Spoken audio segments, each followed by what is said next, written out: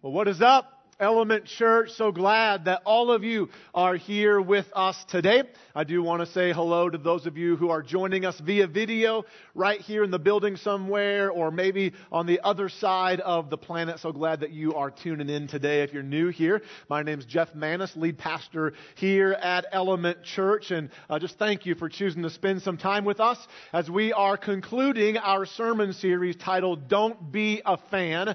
And so next week you won't have the weird mannequin staring at you the entire service, which for many of you will be a very good thing. Before we finish out this series, though, I do want to remind everyone of what's going down next Sunday. So I want to challenge you as your pastor to do your best, make it a priority to be here next Sunday, October 2nd, for a couple of reasons. First of all, as you heard during announcements, it's Baptism Sunday next week, and I would love to see as many people possible here to celebrate with those being baptized, as well as to support them. It's a big step to take to be baptized. We can make a big deal about it around here, so come for that. Second of all, it is our 9th birthday as a church next Sunday. Super excited about that. Yeah, it's awesome. So we're going to celebrate that next week as well.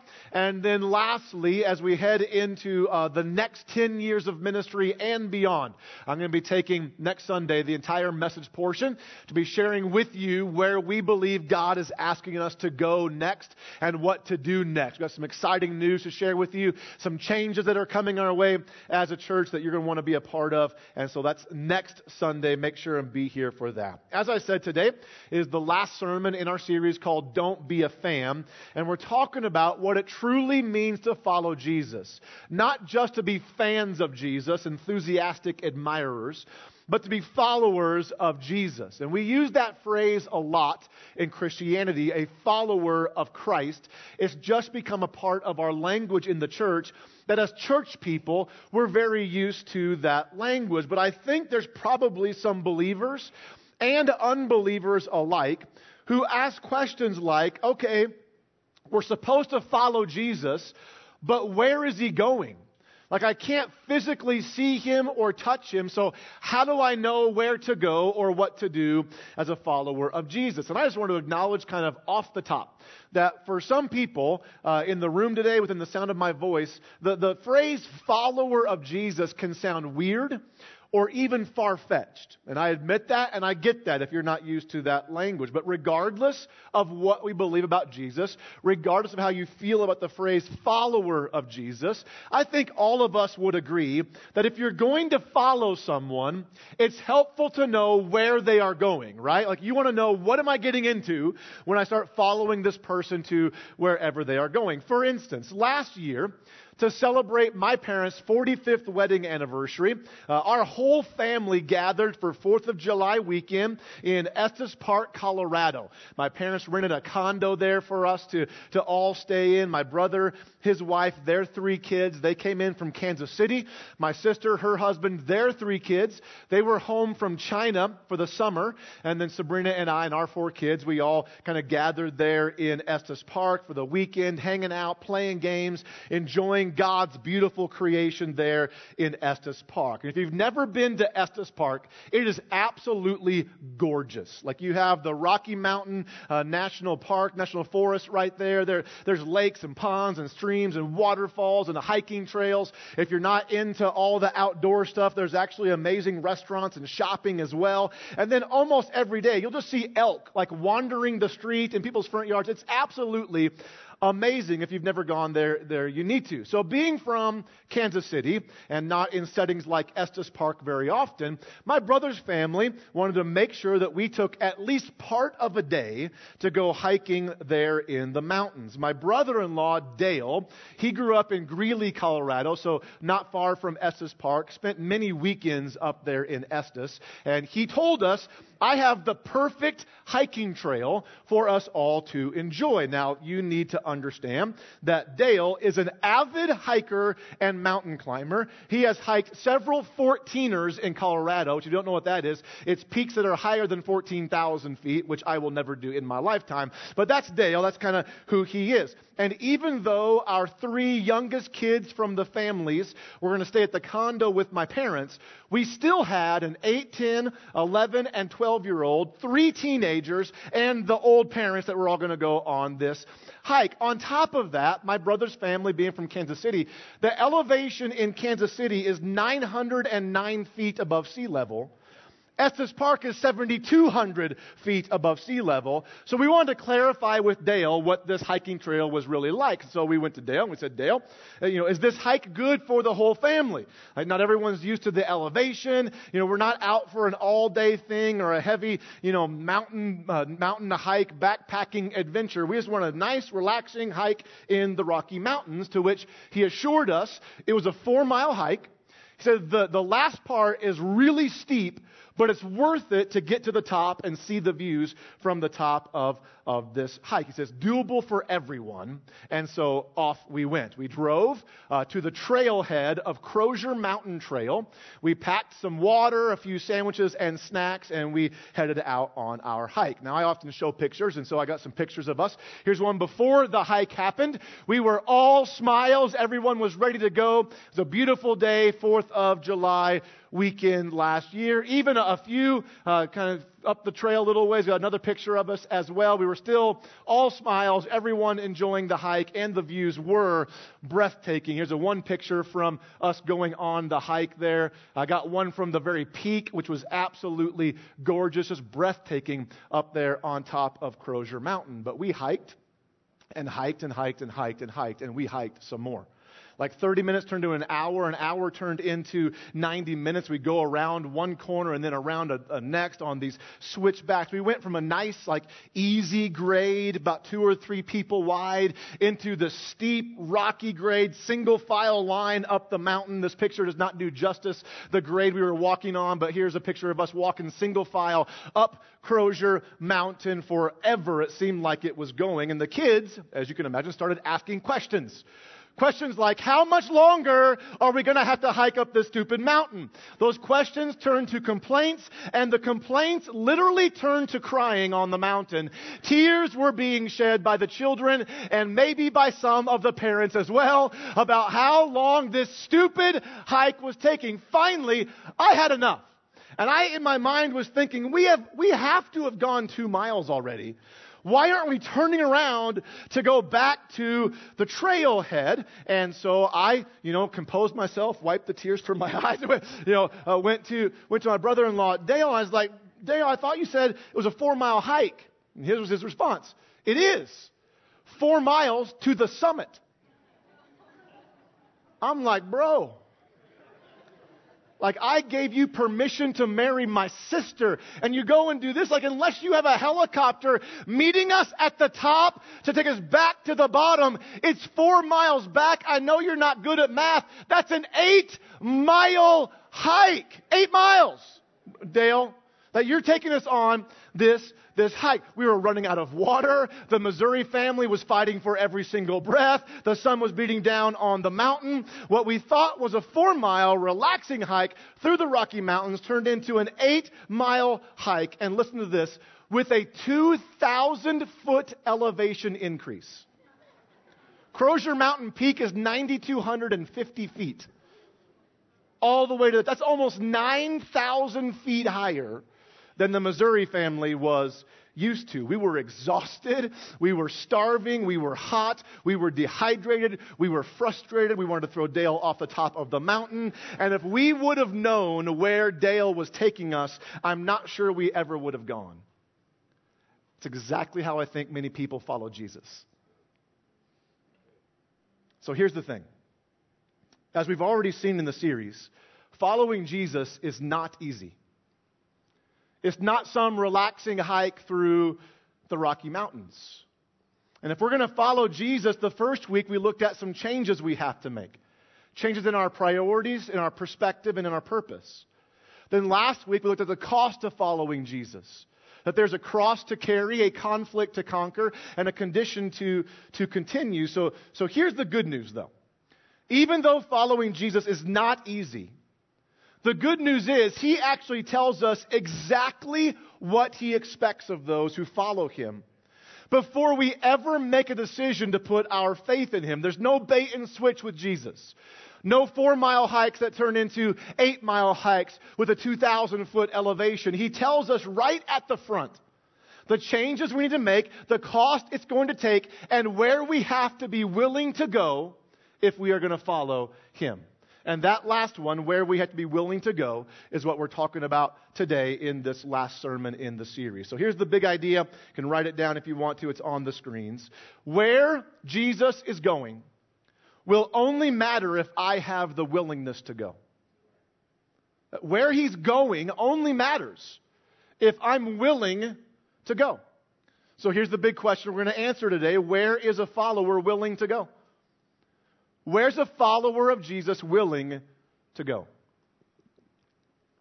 Turn in your Bible to Luke chapter 9, verses 57 through 62. They'll be on the screen as well if you don't have a Bible with you. And if you don't own a Bible, we give them away every single week. We believe in it that much. And so if you don't own one, ask for one at guest services on the way out. We'll give you one free of charge. You can read the Bible on your own, which I encourage you to do, whether you already own one or not. Luke 9, this is an eyewitness account to a story, a teaching in the life of Jesus. Jumping right in here to verses 57 and 58, it says this. As they were walking along, and they is Jesus and the disciples and apparently some other followers. So as Jesus and the disciples were walking along, it's also important to note where they were walking to. So if you read a few verses earlier, this is not on the screens, but in verse 51 of this same chapter, it says, as he was heading to Jerusalem where he would ascend to heaven. So he was on his way to Jerusalem, essentially where he would suffer and die. That's where Jesus was headed, to Jerusalem to suffer and die.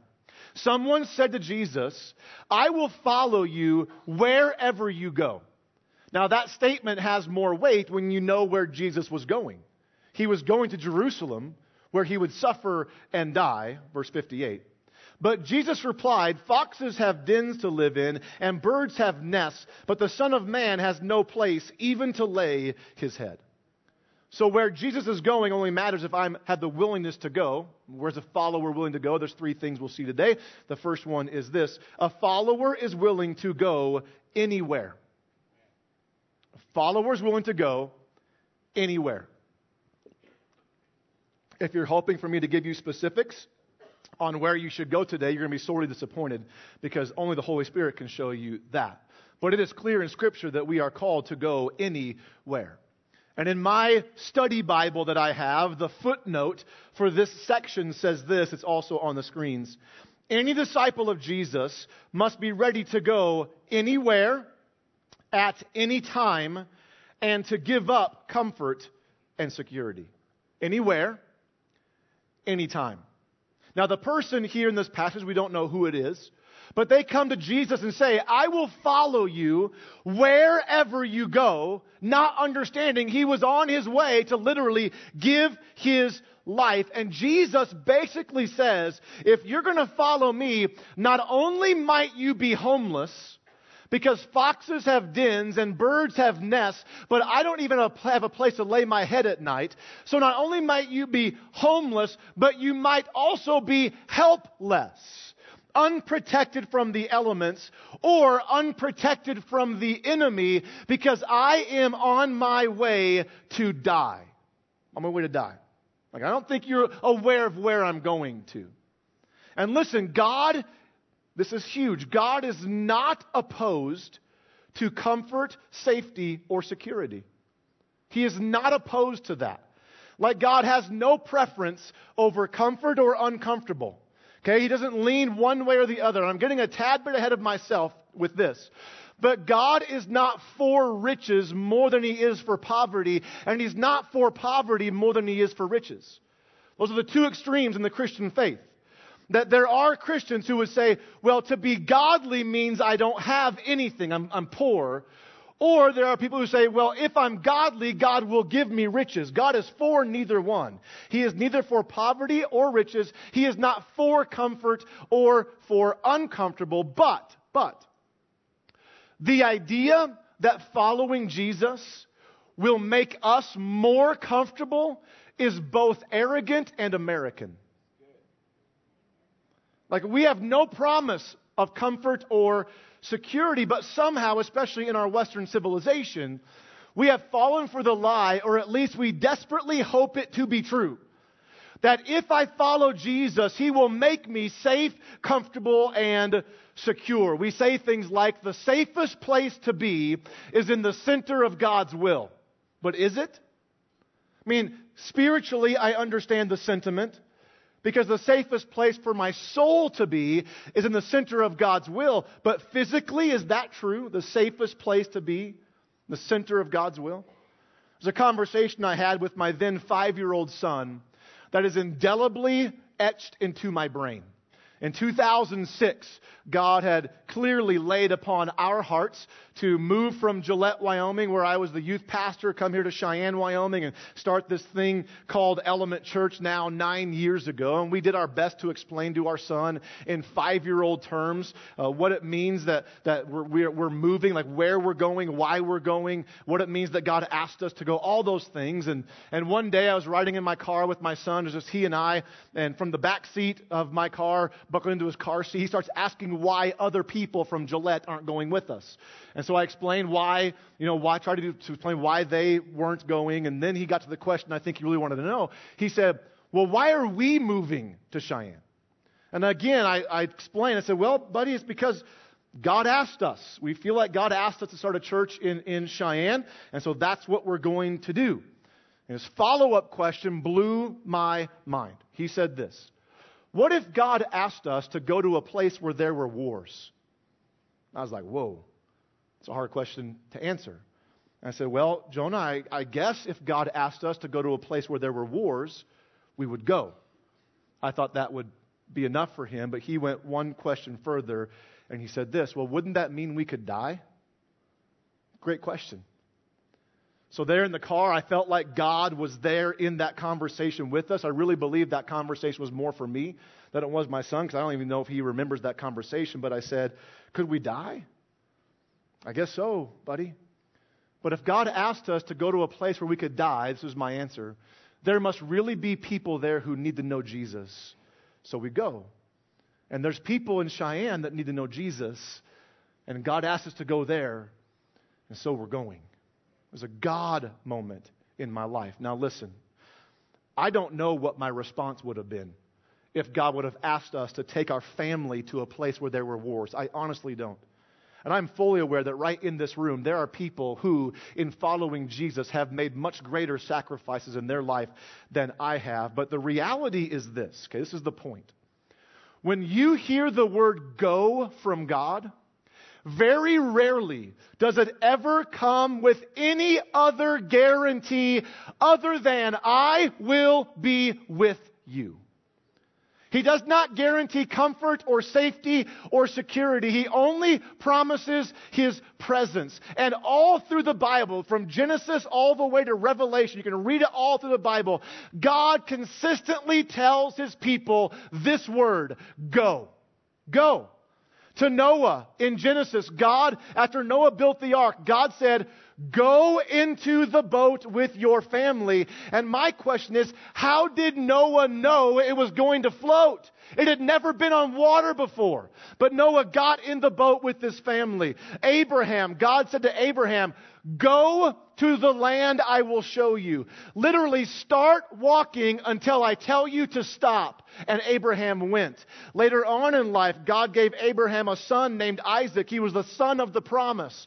God said, through this son, I will bless the entire world through Isaac. But He eventually said to Abraham, I want you to go and sacrifice Isaac to me. So Abraham went up on a mountain, tied up his son with ropes, laid him on an altar, raised his knife to slay his son. At the last possible moment, God said, stop. I see you trust me now. I'm providing a ram in the thicket. Moses was a murderer in Egypt, so he ran away into the wilderness, was tending some sheep when God appeared to him in a burning bush and said to Moses, go back to Egypt and lead my people out of their slavery. Elijah was wanted by King Ahab, but God said to Elijah, go, present yourself to Ahab. Gideon was hiding in a winepress from the army of Midian. Midian that was coming to attack Israel, but God appeared to Gideon and said, go in the strength you have and defeat the armies of Midian. Isaiah, the prophet of God, listen to this. God said, go and walk naked and barefoot, not for 3 seconds, not for 3 minutes, not for 3 hours, not for 3 weeks, not for 3 months. Go and do that for 3 years. And Isaiah walked around naked and barefoot for 3 years, preaching the message of God. I'm telling you, you don't want that to be your pastor, okay? The disciples, after the resurrection, were wanted for treason against the Roman government, but Jesus said, go into all the world and make disciples in my name. That time and time again, all through the Bible, the one word that God continues to tell His people is go. Go. And you're probably thinking, I don't have anywhere specific to go. So let me ask this question, okay? Let me press in. Don't raise your hand or anything, just answer to yourself. How many of us are going to work tomorrow? How many going to school? Are you going anywhere tomorrow? Are you going to Starbucks? Praise the name of Jesus. Are you going to the movies? Are you going to the grocery store? Are you going to the gym? Like, where are you going tomorrow? And let me challenge us with this. Can we just take the name of Jesus where we are already going? And then when it comes time to go somewhere specific, God will show us and then we will go. Can we just do that? Like a follower says this to Jesus, Jesus, my answer is yes. Now tell me where to go. We want to know where He's going first and then decide whether we want to go. But a follower doesn't do that. A follower says, my answer is yes. Isaiah said this, here I am, Lord, send me. Send me wherever it is. I'm willing to go anywhere. That's where a follower has to be willing to go. That where Jesus is going only matters if I have the willingness to go. And I've got to be willing to go anywhere. Then verses 59 and 60 say this. He said to another person, come follow me. The man agreed, but he said, Lord, first let me return home and bury my father. But Jesus told him, let the spiritually dead bury their own dead. Your duty is to go and preach about the kingdom of God. Now, Jesus sounds pretty insensitive, doesn't he? No, the dude just wanted to go and bury his dad. Is that too much to ask? But before you go thinking that Jesus doesn't care about this guy's dad, I think you need to understand this. That in saying, first let me go bury my father, most likely his father was not dead yet. What he was saying is this, I'll follow you after my father passes away. Because I'm not sure he's going to agree with this whole following Jesus thing. And I would like him to pass down the family business. And there's that whole inheritance thing I'm hoping to get from my dad. I mean, my dad right now needs to come first. But after I bury him, then I'll come follow you. But Jesus was like, hey, if he don't want to follow me, that's on him. I've asked you to follow me regardless of what it means for you and your dad. So come follow me. That He calls us to a commitment that takes precedence over all human relationships. So here's the second place, going to be willing to go. Going to follow Jesus. A follower is willing to go away from anyone. To go anywhere which might take you away from anyone. And when I say away from, I'm not just talking about proximity, being close to someone, although that might be the case. Because sometimes in our following of Jesus, He might actually move us away from people in our life that we love. We might be separated from our loved ones. I told you, my sister, her husband, their 3 kids, they live in China right now. Their desire is to come back to the States someday, but for now, and the last 7 years, they've lived in China doing ministry, separated from their family. So for the last 7 years, they've missed birthdays, anniversaries, holidays. 2 of their 3 children were born in China with no one there from family to support them. Last year, when my sister lost her triplet sons while still in the womb, they walked through that alone. It was hard. It was hard for them. It was hard for our family in the States to not be there with them. But church, that's part of the cost of following Jesus. But as I said, this is more than just a proximity thing. It's a partnership thing as well. That sometimes saying yes to Jesus might mean that relationships with people we love actually get severed because of Jesus. That we are separated from those people. I mean, we often say in Christianity, or even outside Christianity, that Jesus came to bring peace. But look what Jesus said, Matthew 10:34 through 36. This is the words of Jesus. Don't imagine that I came to bring peace to the earth. I came not to bring peace, but a sword. I have come to set a man against his father, a daughter against her mother, and a daughter-in-law against her mother-in-law. Your enemies be right in your own household. Whoa. So Kyle Idleman, in his book, Not a Fan, the series is loosely based on the book. I read it in preparation for this series called Don't Be a Fan. We do have some of his books available out at the store out there. It's an amazing book called Not a Fan. In that book, he tells a story about, he's a pastor, he was on a missions trip to Africa. And while there in Africa, he was preaching some nightly services in this village they were in. And one night he presented the gospel, gave an invitation for people to come follow Jesus. And two young African men, probably 20 years old or so, he thought, came forward, received Jesus, committed their lives to following him, which was awesome. Great thing to celebrate. The next afternoon, though, these two young African men showed up at the house where they were staying as missionaries with their bags packed with all their belongings. Each had a bag hanging over their shoulder, and this confused Kyle Idleman. So he went to the local missionary and said, "Hey, these two guys just came with their bags packed. What's going on? I'm confused." The local missionary told Kyle, last night when they gave their lives to Jesus, their families and their village now will no longer accept them, and they knew that when they made the decision to follow Jesus. They literally chose Jesus over their family. And some of you are already facing that right now. May not be in that same way, but because you're getting baptized or you're coming to church or reading your Bible or giving generously to God's work, there's people in your life saying, "What are you doing? Like, I understand the whole God and church thing, but aren't you becoming a little bit radical with your faith?" But the reality is, where Jesus is going only matters if I have the willingness to go, and I've got to go anywhere and be away from anyone. Which, by the way, does not mean that if you're married and your spouse doesn't believe, you should leave your spouse. It means this, that if anyone in your life leaves you or opposes you or abandons you because of Jesus, you choose Jesus over anyone.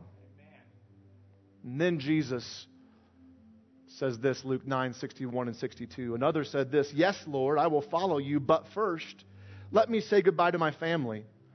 But Jesus told him, "Anyone who puts a hand to the plow and then looks back is not fit for the kingdom of God." And at first glance, it might appear that this is another teaching about relationships, but it's deeper than that. Because apparently, Jesus must have seen another issue in this man's heart. Because when Jesus said, "Anyone who puts a hand to the plow and looks back is not fit for the kingdom of God," he was not pointing to relationships. He was pointing to our resources, our earthly concerns. A farmer in the days of Jesus would have guided a plow with one hand and the oxen with another hand. And so anytime he would turn away to look a different way, the plow would go off its path. So Jesus was, when he said, if anyone looks back after starting the plow, he was saying, you're putting your earthly concerns ahead of me. So here's the third place I've got to be willing to go to follow Jesus. I have to be willing to go without anything. Go anywhere, go away from anyone, and go without anything. That if all I have is Jesus, He is more than enough. Super easy to say, right? Really hard to live. It's easy to say that when we live in America and most of us have everything we need. Once everything's taken away, is He really all I need? I don't know how to answer that question. I don't know how to answer that question.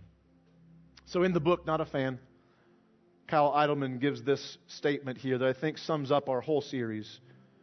It says this: followers are willing to deny themselves and say, I choose Jesus. I choose Jesus over my family. I choose Jesus over money.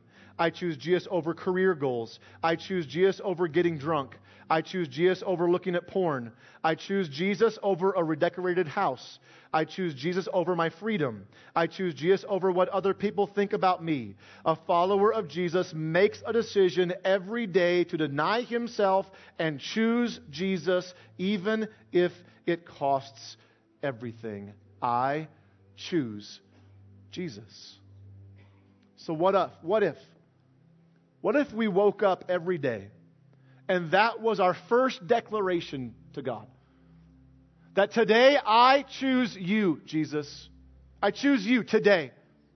That no matter where you want me to go, I choose Jesus. And no matter who it takes me away from, I choose Jesus. And no matter what I have to live without, I choose Jesus. And no matter the changes I have to make, I choose Jesus. No matter the cost it takes to follow you, I choose Jesus. What if every day that was our one declaration? I choose Jesus. I choose him. And you might say, why in the world, after all of that cost, would you choose Jesus? Here's my answer. The reason I choose Jesus is because he first chose me. He chose me. With all my sin and all my struggles and all my problems, he said to me and he says to you, I love you so much that I will not let you stay where you are. And he came as one of us, died because of us, and rose victorious, and chose every one of us so that all who put their faith in him will have their sins forgiven, they will be set free, and have a seat in eternity for heaven with Jesus. That's why I choose him. Because he first chose me. He chose you too. And maybe today is the chance for you to put your faith in Jesus. I ask you to bow your heads and close your eyes. Maybe you're one of those people who right now your faith is not in Jesus. You're not following him with your life, but you've heard this message, you know where he's going, and now it's time for you to put your faith in him, to follow him. If that's you, I want you to say this prayer. You're just talking to God, but you can say it silently in your heart. He hears you without you even speaking. Just say this prayer if you want to surrender your life to Jesus. Father in heaven, I believe in Jesus. And I thank you, Jesus, that you chose me. You chose me. With all my sin and problems and all my failures, you chose me. So I'm choosing you right now to be my Savior. Forgive me of my sins. I confess everything I've done. Wash me clean. Make me new, please, God. Come into my heart. I'm going to turn from the way I've lived and follow you wherever that takes me. Thanks for loving me, God. I'll do my best to love you back. In Jesus' name, amen. If you're here today and you prayed that prayer, we'd love to know about it. I'm going to actually do something very bold right now. Would you just please raise your hand up, leave it up. Say, that's me, Pastor Jeff. I just asked Jesus into my heart. Anybody say that by raising your hand right where you are? That's me. I asked Jesus into my heart. Praise God right there. Anybody else? Raise your hand right where you're at. See you in the back. Praise God. Anybody else right there? Praise God.